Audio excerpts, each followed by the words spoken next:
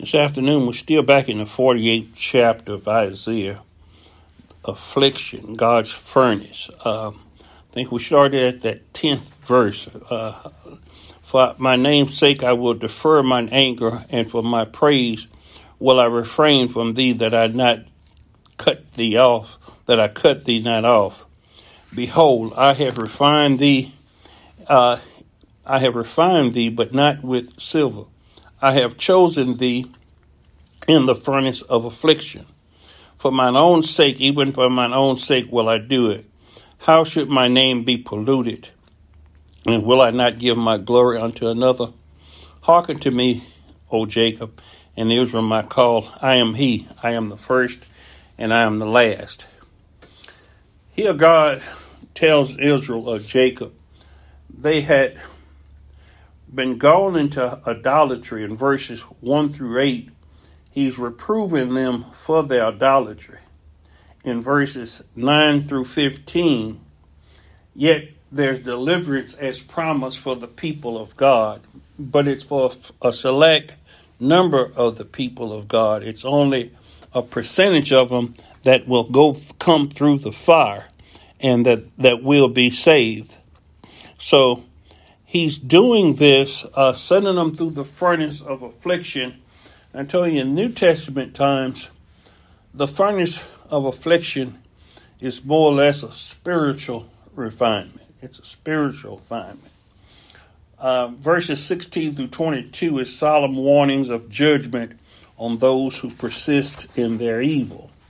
And we know sometimes people keep on in the wickedness and the evilness that God's prophets and preachers keep warning them not to keep doing and not to continue in. And God has a specific message for those that he was going to refine his people, that he was to send them through a furnace of affliction.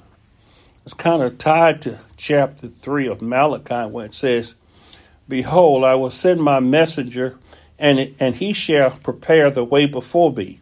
And the Lord whom ye seek shall suddenly come to his temple, even the messenger of the covenant whom ye delight in. Behold, he shall come, saith the Lord of hosts. But who may abide the day of his coming, and who shall stand when he appeareth?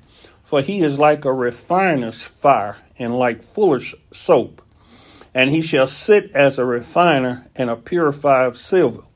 And he shall purify the sons of Levi, and purge them as gold and silver, that they may offer unto the Lord an offering in righteousness. As purifying silver and gold, it's a meticulous process. You can't let it get too hot. The smelting of going through the furnace has to be manipulated by the refiner. And that's what he's saying. He's not smelting us as he does silver, or we would be burned completely up. He would cut us off. But there are certain afflictions and things that God has the punishment designed. He has the affliction. He has things set in all of our lives. And once we come into understanding and God awakens us, it starts this regeneration process, we can accept life and death better. We can accept the circumstances of calamity and distress better as we get to know the Lord, that he is a God that afflicts. He is a God that chastens and reproves his people. And he has a furnace of affliction for his people. You remember the Hebrew boys that they went in the furnace, but all the time and all the while we in the furnace, he goes in the furnace with us. Yes. He's with us. He never leaves us or forsakes us. So whatever you're experiencing or going through, he's never going to leave your side. He says he'll never leave us or forsake us. That's why we must seek the Lord and attach ourselves in fellowship and worship with him and get to know him. The word afflict means to cause pain or suffering or to distress so severely as to cause persistent suffering or anguish.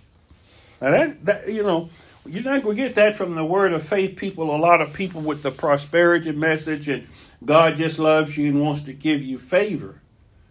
Listen about this, what that word afflicts means. To cause pain or suffering or to distress so severely and to cause persistent suffering. Persistent, that means continual suffering and anguish. A lot of God's children or God's people have experienced that throughout their lives. Martin Luther was in severe depression and suffered severe depression all the time. We see that in Apostle Paul, when it seems as though he was down and the things that was going on, the afflictions. He says to Ananias, he says, go show Paul, he renamed him Saul, how much he has to suffer for my name's sake. Yes. Becoming a child of God, nobody knows what we go through. You know, if you've been walking this Christian road a long time, it hadn't been all roses.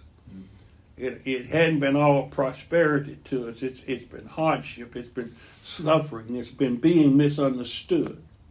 It's being your children turning their back on you, not listening, rejecting you, you know, not standing for what you want to stand for. Seems as though they're so far off from God, and all you can do is pray for them. All you can do is call on the name of the Lord, because you can't let them compromise you, because you know why you're going through that, and it's almost more than you can bear. David, he says, the sword will never leave your house, David. So David was a fallible man, but he was a man after God's own heart. He was a man after God's own heart. Oh, okay. He was a man that after God's own heart.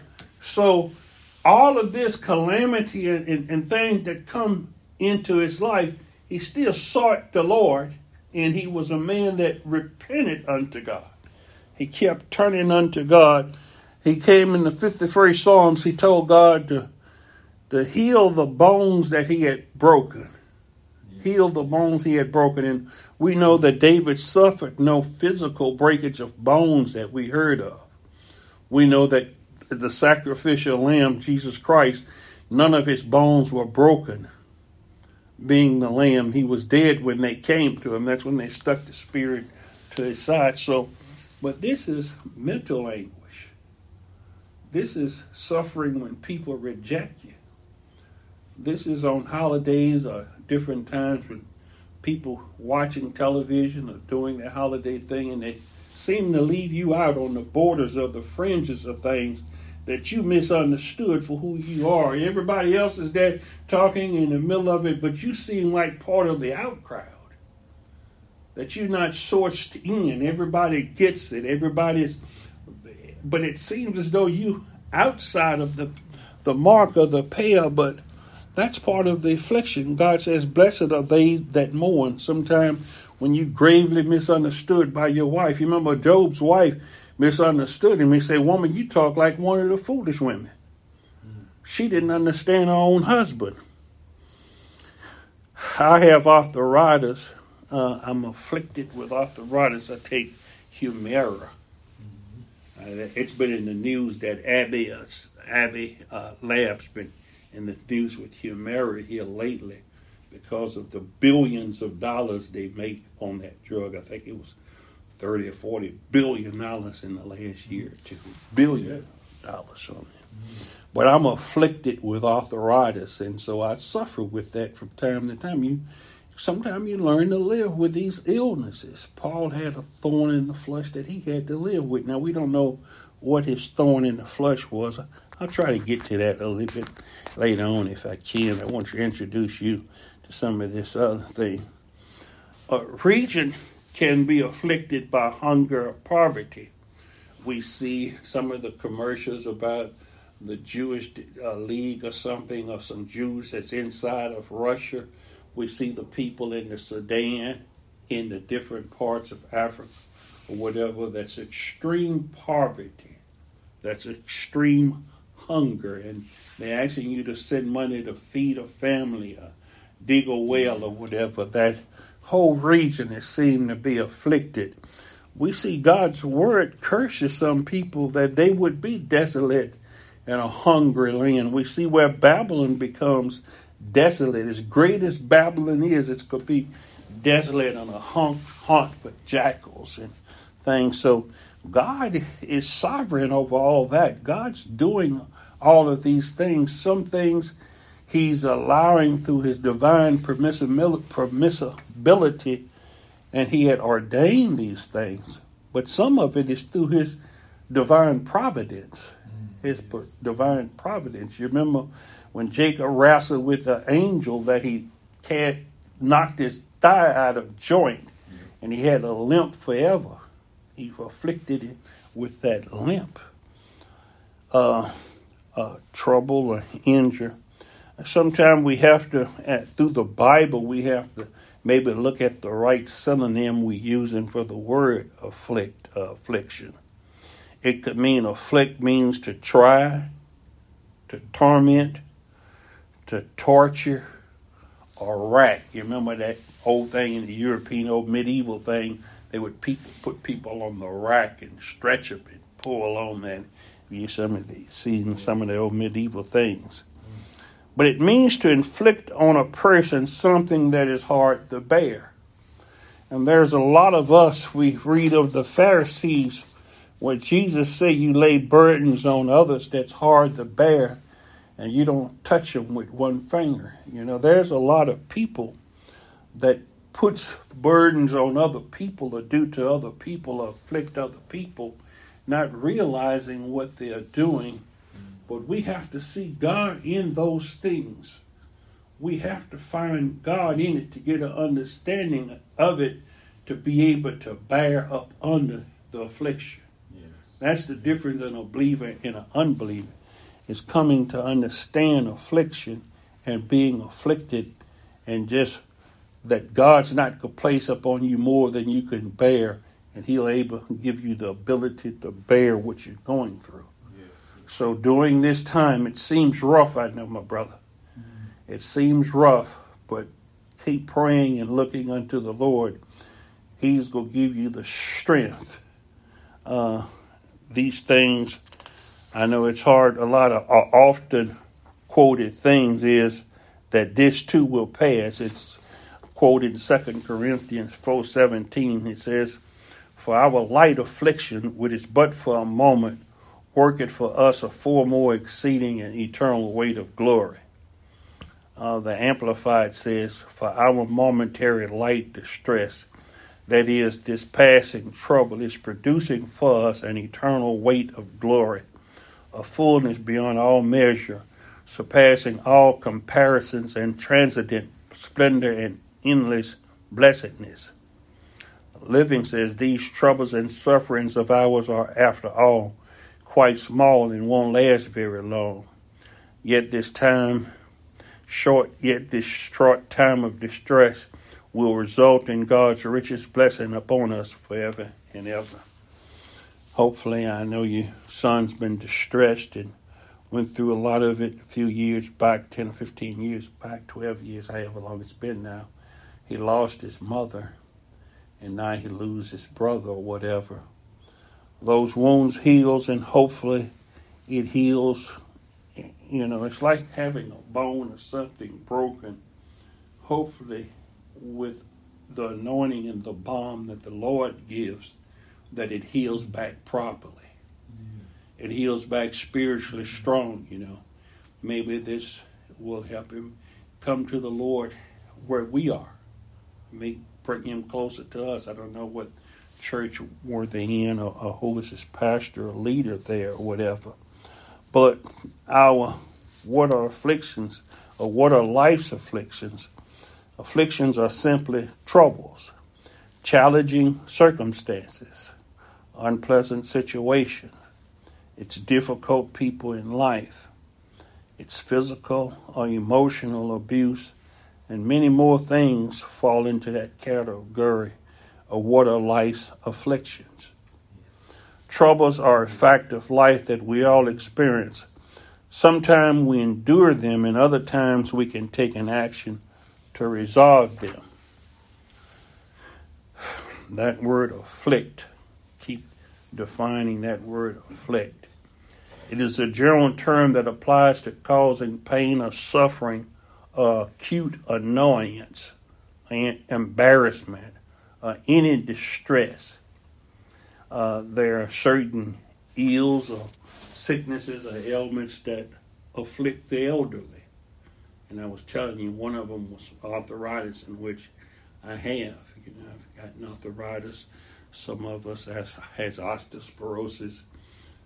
The young man the other day during a football game, he suffered from cardiac arrest, and we were saying that you can be in 100% physical good shape or whatever, and things could happen to you. Hopefully he pulled through this distress or whatever, but normally heart problems and a lot of things is associated with getting old, losing of sight, losing of ability to move or mobility. There's a lot of affliction that comes in our lives or whatever, but we must learn to deal and live with those afflictions in the Lord. Mm-hmm. The word trial, tribulation, that word, he tested Abraham. God test his servants. Try suggests imposing something that strains the powers of endurance or of self-control. Children often try their parents' patience. They will keep testing you. They will keep doing things or whatever. A lot of time a spouse will try another spouse. Brethren, there are trying times. People try your patience. They try you in different areas. And some people are given to that, and God allows some people to do that. But it's building something we have to look at. That's why we have to bring God into the situation, that we be overcomers in those situations of affliction, that they accomplish their just and right purpose. He allows affliction. He puts us in the furnace of affliction to make us to be temperate and grave, a vessel or worthy of honor and used by him. Yes. So it's a way that we address our afflictions, our trials and temptations. I tell you that word affliction can also mean torment. Torment suggests persecution or the repeated inflicting of suffering or annoyance. Some people torment one another. People say don't torment them. It's a repeated inflicting. And in football, different thing they say about taunting the enemy, but the torment is to repeatedly punish someone or try to inflict some damage or suffering on someone, to torment someone or torture someone. Torture goes in that same vein. It says it adds the implication of causing unbearable pain or suffering. And that's not only physical torment. A lot of times husband and wives divorce or whatever because of verbal abuse or torture. Yes. Torture by a sense of guilt, or torture by a sense of not allowing something to go by. They bring it up, They know these things, leave you, unnerve you or whatever. So all those things that God allows those crucibles to be there because it boils the infirmity out of us. It gets us ready. Coming through the furnace is like clay. He's the potter and we're the clay. So he puts us in that furnace of affliction to ripen us, to make us a vessel of use. And if we're not tempered right, if we get too hot under pressure, if we act in certain ways, some vessels he have to break and start over with a new vessel or another vessel or whatever, because we have to be able to stand certain things. We have to be able to go through the fire. He's going to try us by the fire. Everyone will be tried by the fire. That's why we see Jesus with his feet like bronze, burnished bronze. That means he's then came through the fire. Yes. We have to overcome and we have to go through the fires. That word rack, I tell you, which we could associate with medieval punishment or whatever. But it says stresses, straining or retching a body by pain. Stretching or racking a body by pain. The word affliction let's get a word from afflict and make it an adverb here, affliction. Affliction is a cause of persistent pain or distress, mysterious affliction, of great suffering. The state of being afflicted by something that causes suffering. Affliction is the state of being afflicted by something that causes suffering. Someone could be afflicted with polio, afflicted with shingles. We see a lot of vaccines, a lot of things that we could go through and be afflicted with it this day and time or whatever. The Bible meaning of afflicted physically, talking about bodily pain, is actively that which causes or tends to cause bodily pain or mental distress. That which causes bodily pain or mental distress. And that's what worries us sometimes. And psychologically and physically. That's why we have to have the mind of Christ, to be of sound mind and not let the things of this world cause us to move and cause us to worry and to be at stress. He says, let not your heart be troubled. Let not your heart be troubled. You believe in God, believe also in me. We hear as the bread of affliction, the bread of affliction. Now, I didn't flush these out. I'll flush them out in our next setting, but I didn't know how we were going to do this, whether the funeral was going to be this weekend or the following weekend. So we'll have services Saturday then, and I'll teach again Sunday. And maybe we'll wind this out, but the preaching Saturday will be on affliction, hopefully. But in Deuteronomy 16:3, 2 Chronicles 18:26 are often in plural, as it says, as many are the afflictions of the righteous. There be many afflictions of those that are righteous, because God is shaping and making our character. He is doing something in our lives, that he chastens each child that he receives. He scourges them. So many are the afflictions of the righteous. Psalm 34:19. Psalm 34:19 says, many are the afflictions of the righteous, but the Lord delivered him out of all of them. He keepeth all his bones, not one of them are broken. Evil shall slay the wicked, and they that hate the righteous shall be desolate. So we see here where God mends the broken bones, that God heals the righteous, even though many be the afflictions of the righteous. And we shall suffer many afflictions, Deacon. We'll have to go through those that's necessary. One of the better ones we find in the book of 2 Chronicles 18:26 read, and I say, thus saith the king, put this fellow in the prison and feed him with bread of affliction and with water of affliction until I return in peace. That was Micaiah that Ahab was placing in the prison, because he had told him what thus saith the Lord, and the rest of the prophets had lied to him and told him what he wanted to hear. But you see what result Micaiah got for telling the truth? He was cast into the prison and fed with the bread of affliction and the bread of water of affliction. But he says, if you come back by here, the Lord hadn't spoken by my mouth. So he stood by the right in which he was done. In the book of Deuteronomy, the 16th chapter and the 3rd verse says, this is during the month of the state of someone wanted a feast. He says, thou shalt eat no leavened bread with it. 7 days shalt thou eat unleavened bread therewith, even the bread of affliction. For thou camest forth out of the land of Egypt in haste, that thou may remember the day when the Lord camest forth and called thee out of the land of Egypt in all the days of thy life. So sometimes we have to sacrifice and do things that causes us to remember the Lord and what he had did for us, and we can't live with the fullness of life, affliction has to come, and that's good that we're being afflicted in such ways.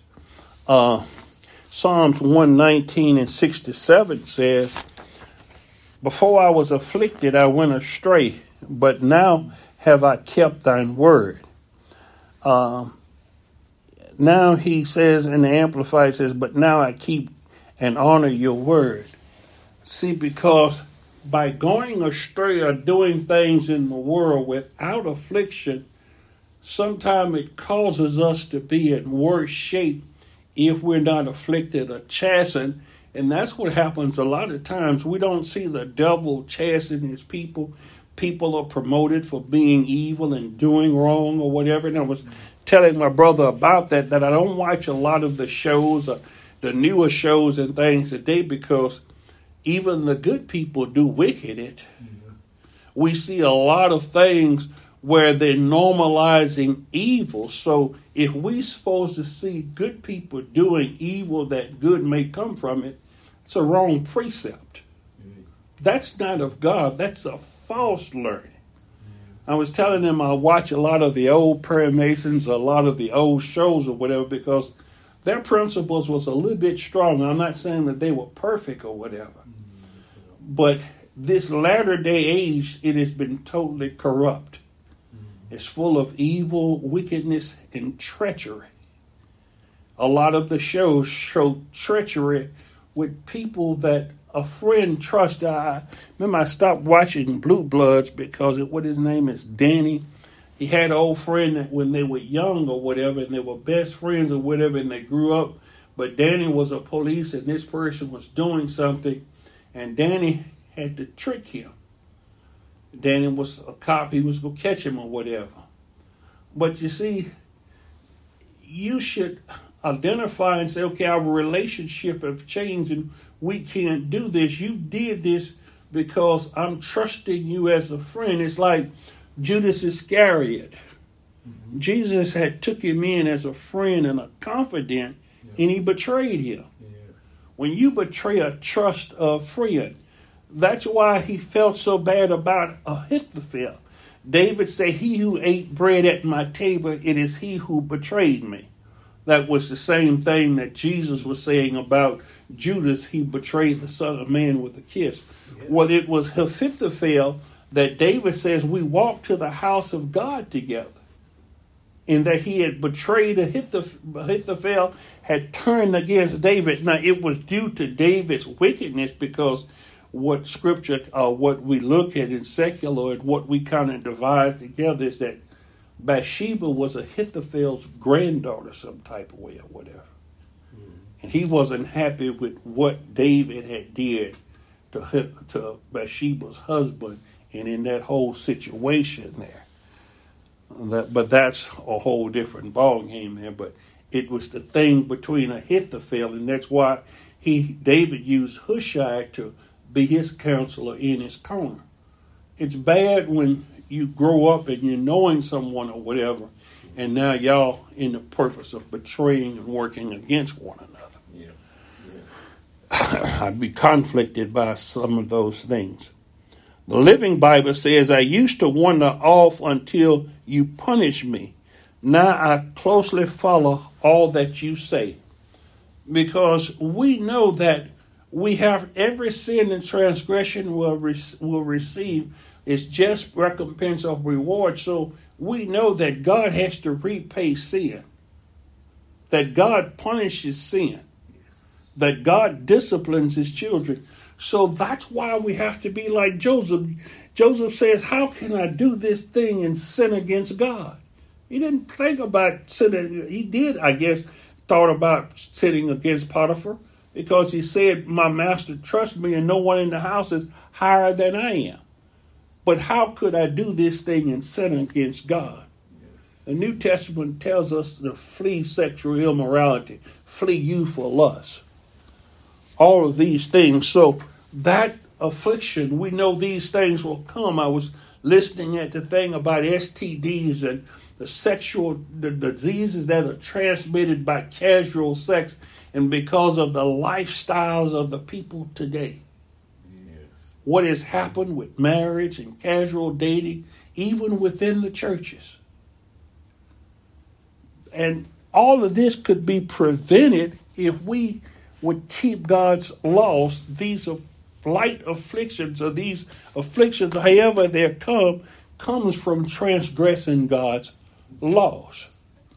So we know that God's people know that God's good chastisement, we have to plumb the line. That's going to keep us, as Jesus did, through suffering, he learned obedience. And that's how we learn obedience, is through suffering. Why is it good to be afflicted? Affliction is an opportunity for us to learn perseverance. We must continue to do the right thing. We must keep on seeking the Lord daily through prayer. We must not allow ourselves to neglect reading and meditating on the scriptures, because afflictions will come.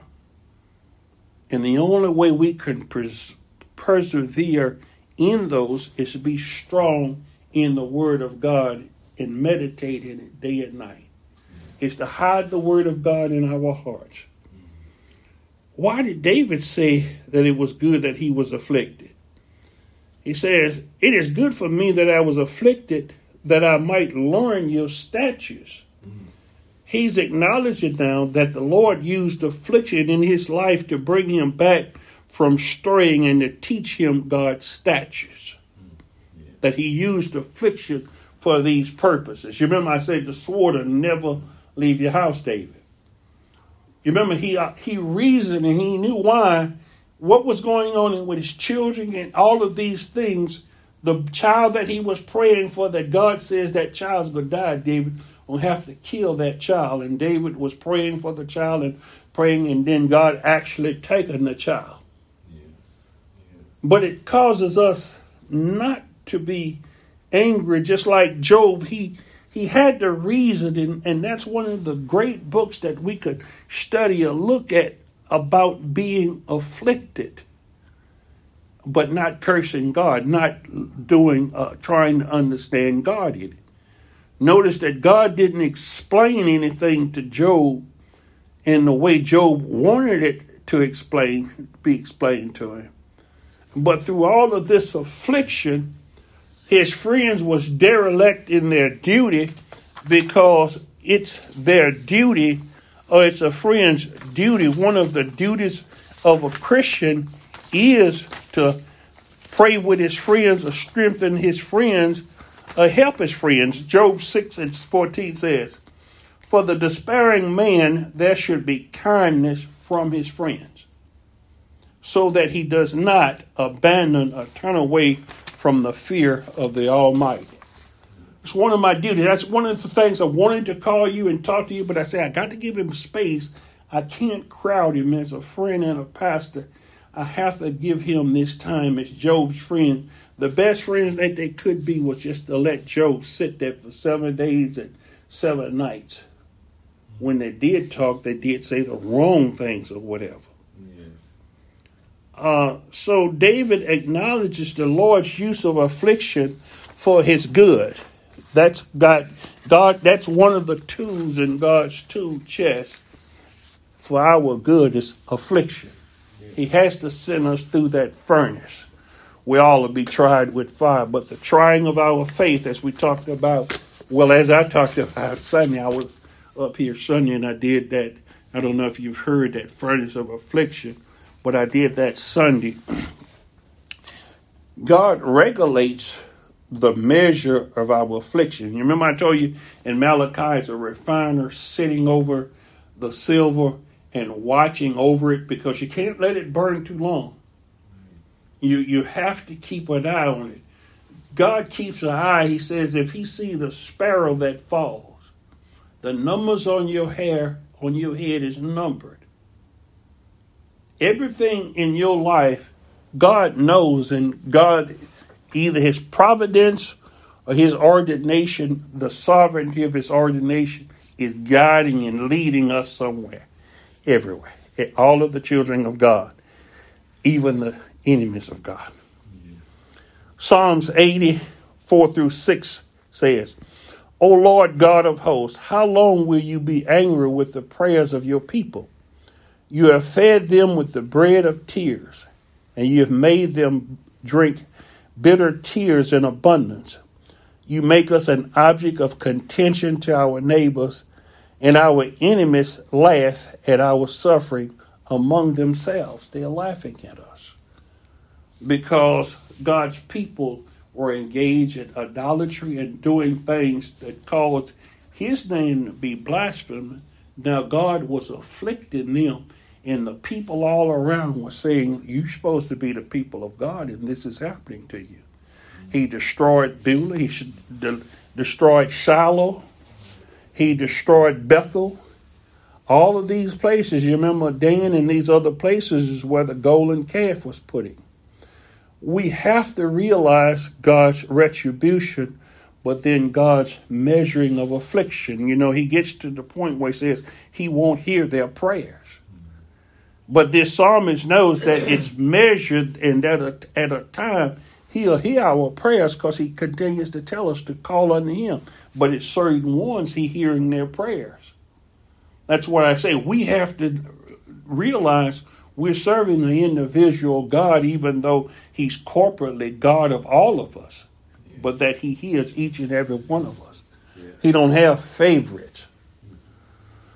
Isaiah 9:1 says, but there will be no more gloom for her who was in anguish, for with judgment comes the promise of salvation.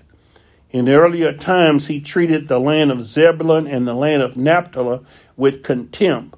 But later on, he will make them honored by the presence of the Messiah, by the way of the sea on the other side of Jordan, Galilee of the Gentiles. This is the way he came. He was a light unto the Gentiles. He came through Zebulun. We talked about that a few lessons ago, about the Gentiles, that light unto the Gentiles.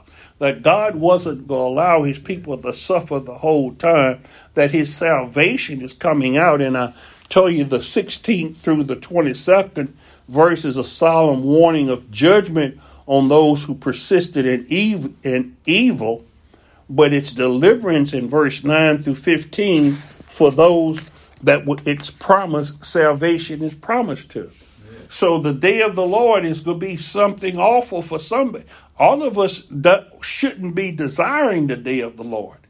It's going to be glorious to some, but it's going to be death, doom, and judgment to others. Yes.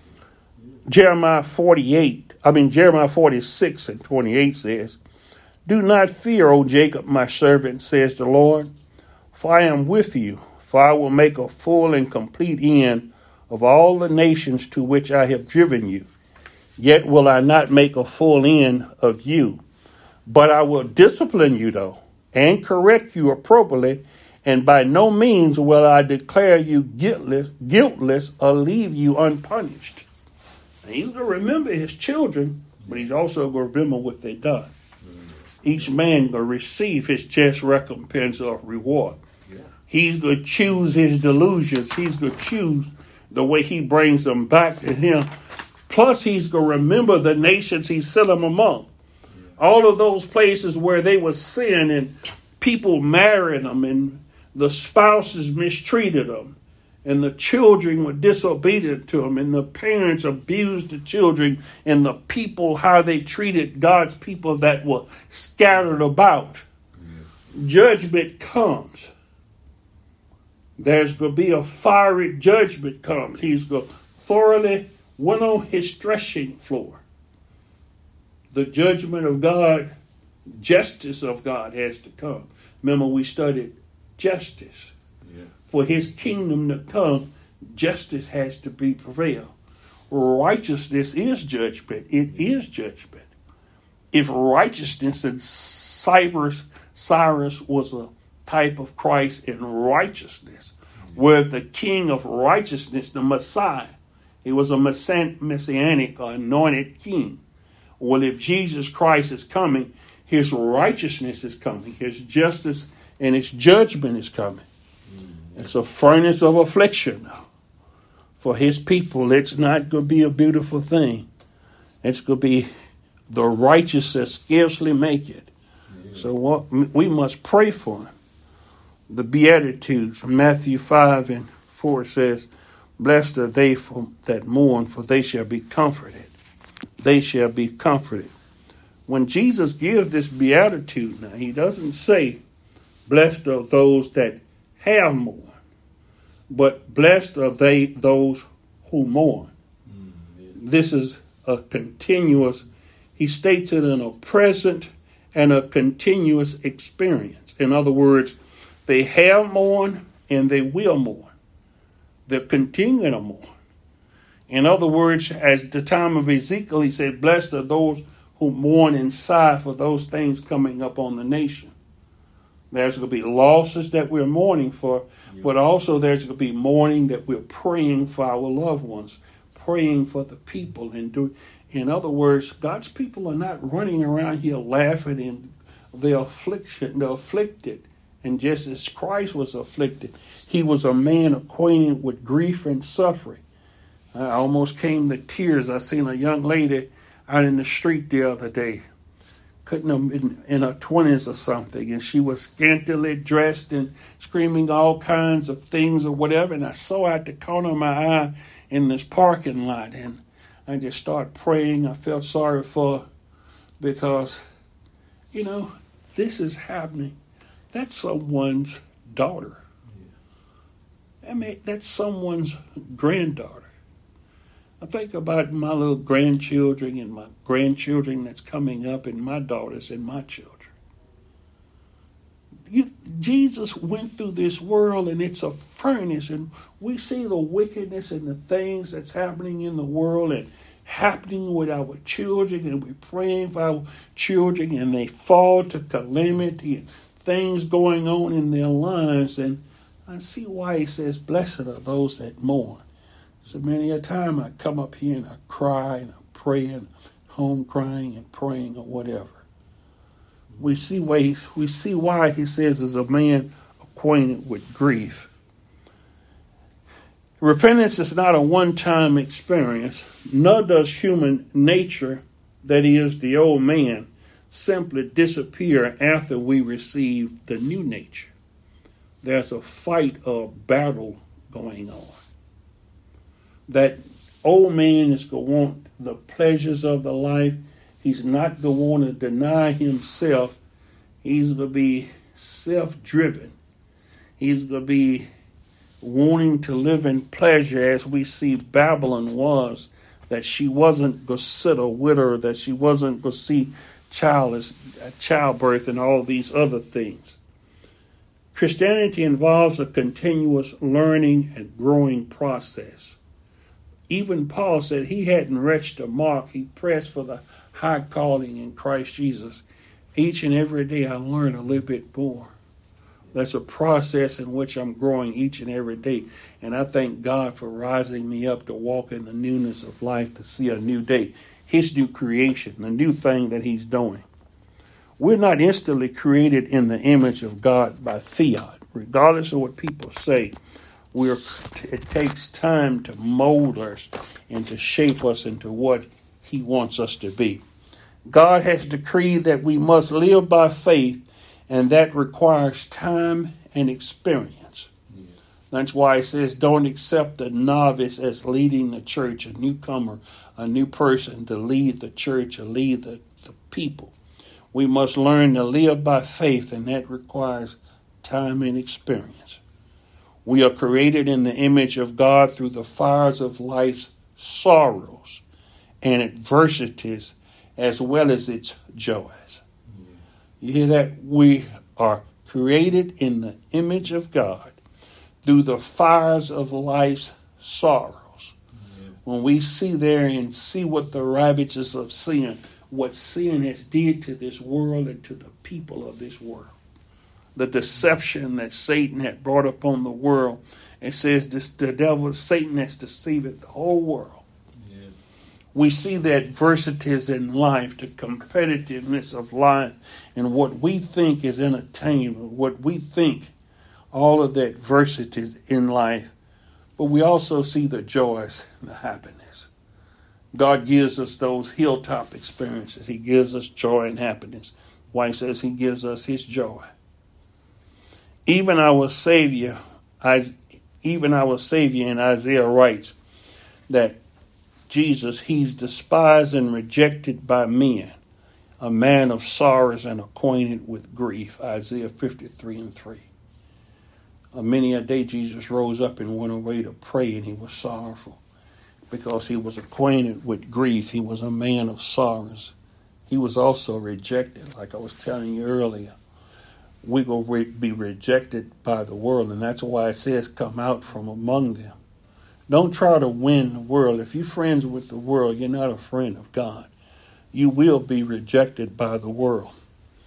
Paul adds this about the writer of Hebrews adds this about our Savior in Hebrews 5:7-8. It says, who in the days of his flesh, when he had offered up prayers and supplication with vehement cries and tears to him who was able to save him from death, and was heard because of his godly fear, though he was a son, yet he learned obedience by the things which he suffered. Remember, I told you we will have to do the same thing, learn obedience through our suffering by the things we suffer. The Christian is one whose mind is attuned to God's through an ever-deepening relationship. And that's what I said. It's not by works. It's not what you had done, but it's by a relationship with Jesus Christ, a relationship with God. God became a man. He laid down his divinity so he could identify with us as men. And that's what I say. It's different. And with me and you, and I came in, I embraced you and I hugged you because I said, I don't know how you feel, Deacon. I don't know how you feel. I've never lost a son. I know it would be hurtful to me. But as a man, I only can imagine how hurtful it could be. And that's why, he came to us as a man. And as a man, he suffered and died for us. Now imagine, that was a man just like we are. We have to be touched by the feelings of one another's infirmities. Yes. So as a man, he was despitefully misused and an innocent man that was put to death. And they lied on him and they murdered him. But that was by the determinate counsel of God. He was afflicted and did all these things too.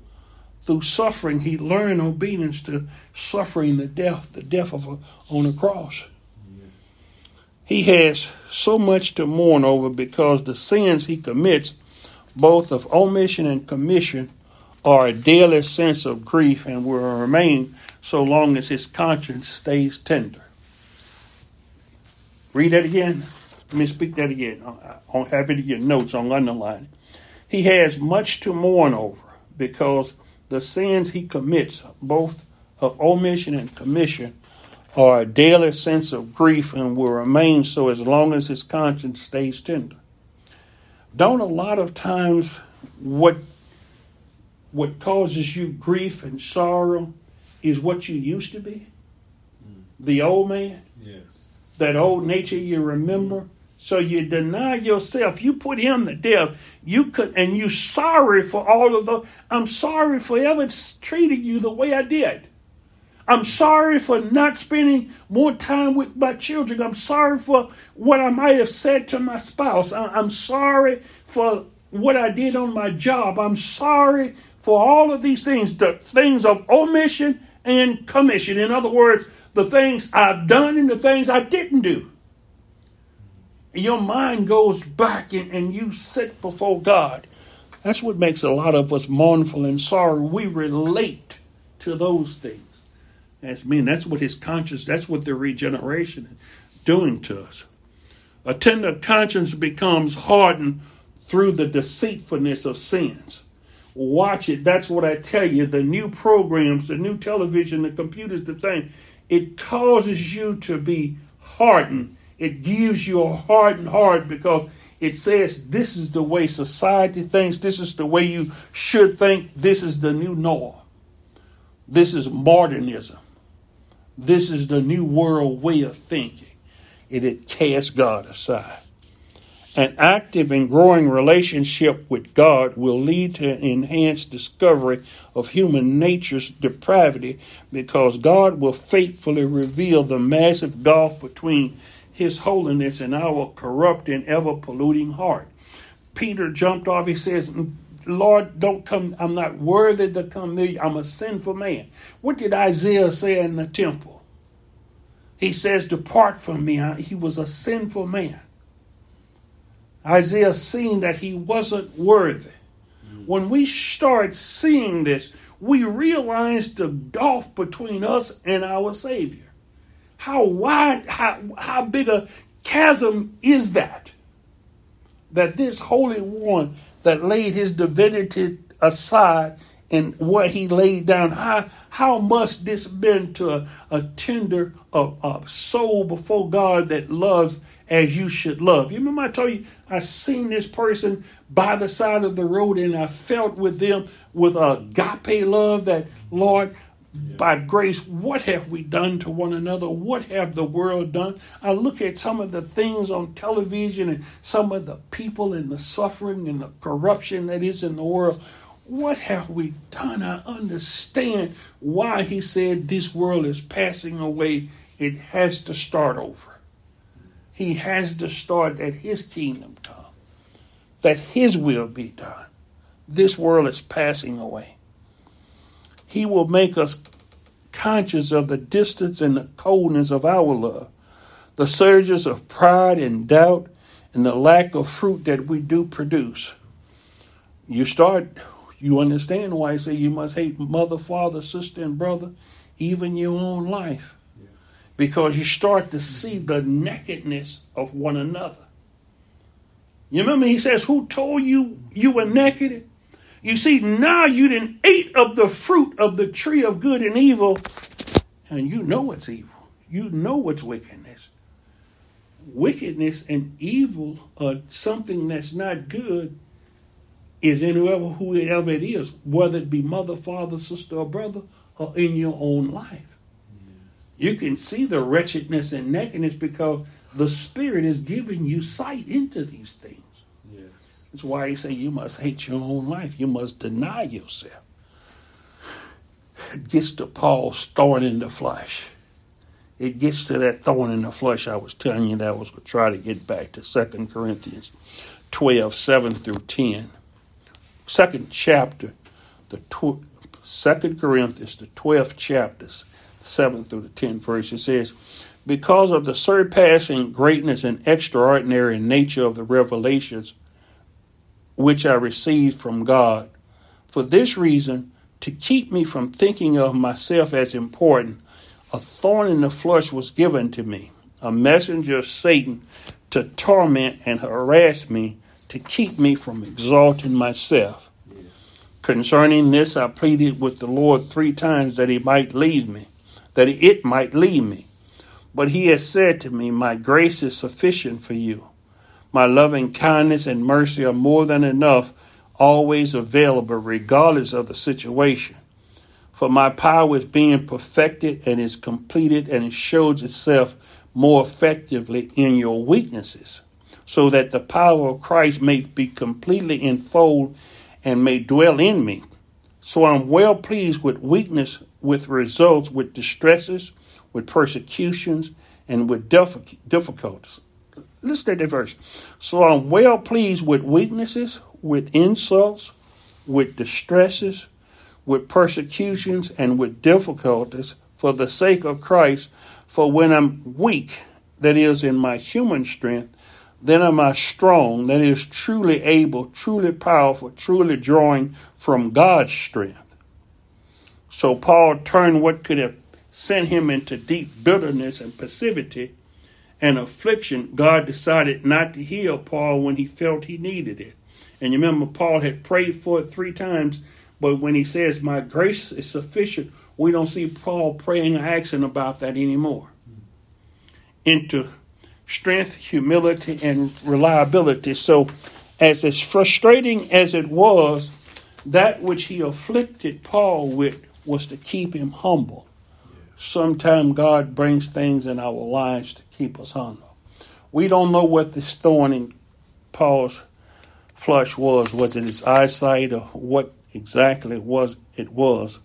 But as painful and frustrating or hindering as it was, his circumstances never deterred him from an apostle who by grace of God labored more abundantly than the rest of them. As I tell you about Sister Harris, she worked harder than any person. Well, it's about as hard as some people in the church I've seen, because I remember Mother Coleman, the mother of the church, years and years ago before Sister Harris joined. She was in a wheelchair. And don't let the wheelchair fool you. She was full of works. She was full of good deeds. Paul said in 1 Corinthians, the 15th chapter and the 10th verse says, "But by the remarkable grace of God, I am what I am, and his grace toward me was not without effect. In fact, I worked harder than all of the apostles, though it was not I, but the grace of God within me." Yes. And that's how we should labor. Though we seem afflicted or held back, or God has placed upon someone. Remember, I told you the duty toward the afflicted. We have a duty toward those who are afflicted. Yes. Remember, as Job's friends, I said they should come to him and comfort him. Comfort and guard each other. 1 Thessalonians, the 3rd chapter, 1st through the 3rd verse says, "Wherefore, when you could no longer forbear, we thought it good to be left at Athens alone, and sent Timothy, our brother and minister of God, and our fellow laborer in the gospel of Christ, to establish you and to comfort you concerning your faith, that no man should be moved by these afflictions. For you yourselves know what we are appointed thereunto. For verily, when we were with you, we told you before that we should suffer tribulation, even as it came to pass, and you know it. For this cause, when I could no longer forbear, I sent to know your faith, lest by some means the tempter had tempted you." So 1 Thessalonians 3:3 says, we were appointed to afflictions and sufferings. Paul knew that. This is why he checked back to see where they was in their faith life, so that he wouldn't have been labored in vain, that the people were doing or keeping up, and that he needed to preach or reinforce his teaching unto them. See, because afflictions will come. When that affliction, when that time of distress, when those troubles and calamities come, know that God is there with you. That God is in the furnace with you. He says, so that no one would be unsettled by these difficulties to which I refer, for you know that we have been destined for this as something unavoidable in our position. We can't get around it. People in the church, people in Christianity, people that's born again. These are things that we can't get around. He says, I sent Timothy, our brother and fellow worker. God ministers to visit you, to strengthen your faith and encourage you, and to keep you from becoming faint-hearted in all your troubles you were going through. We'll end this for this afternoon and pick this up Sunday.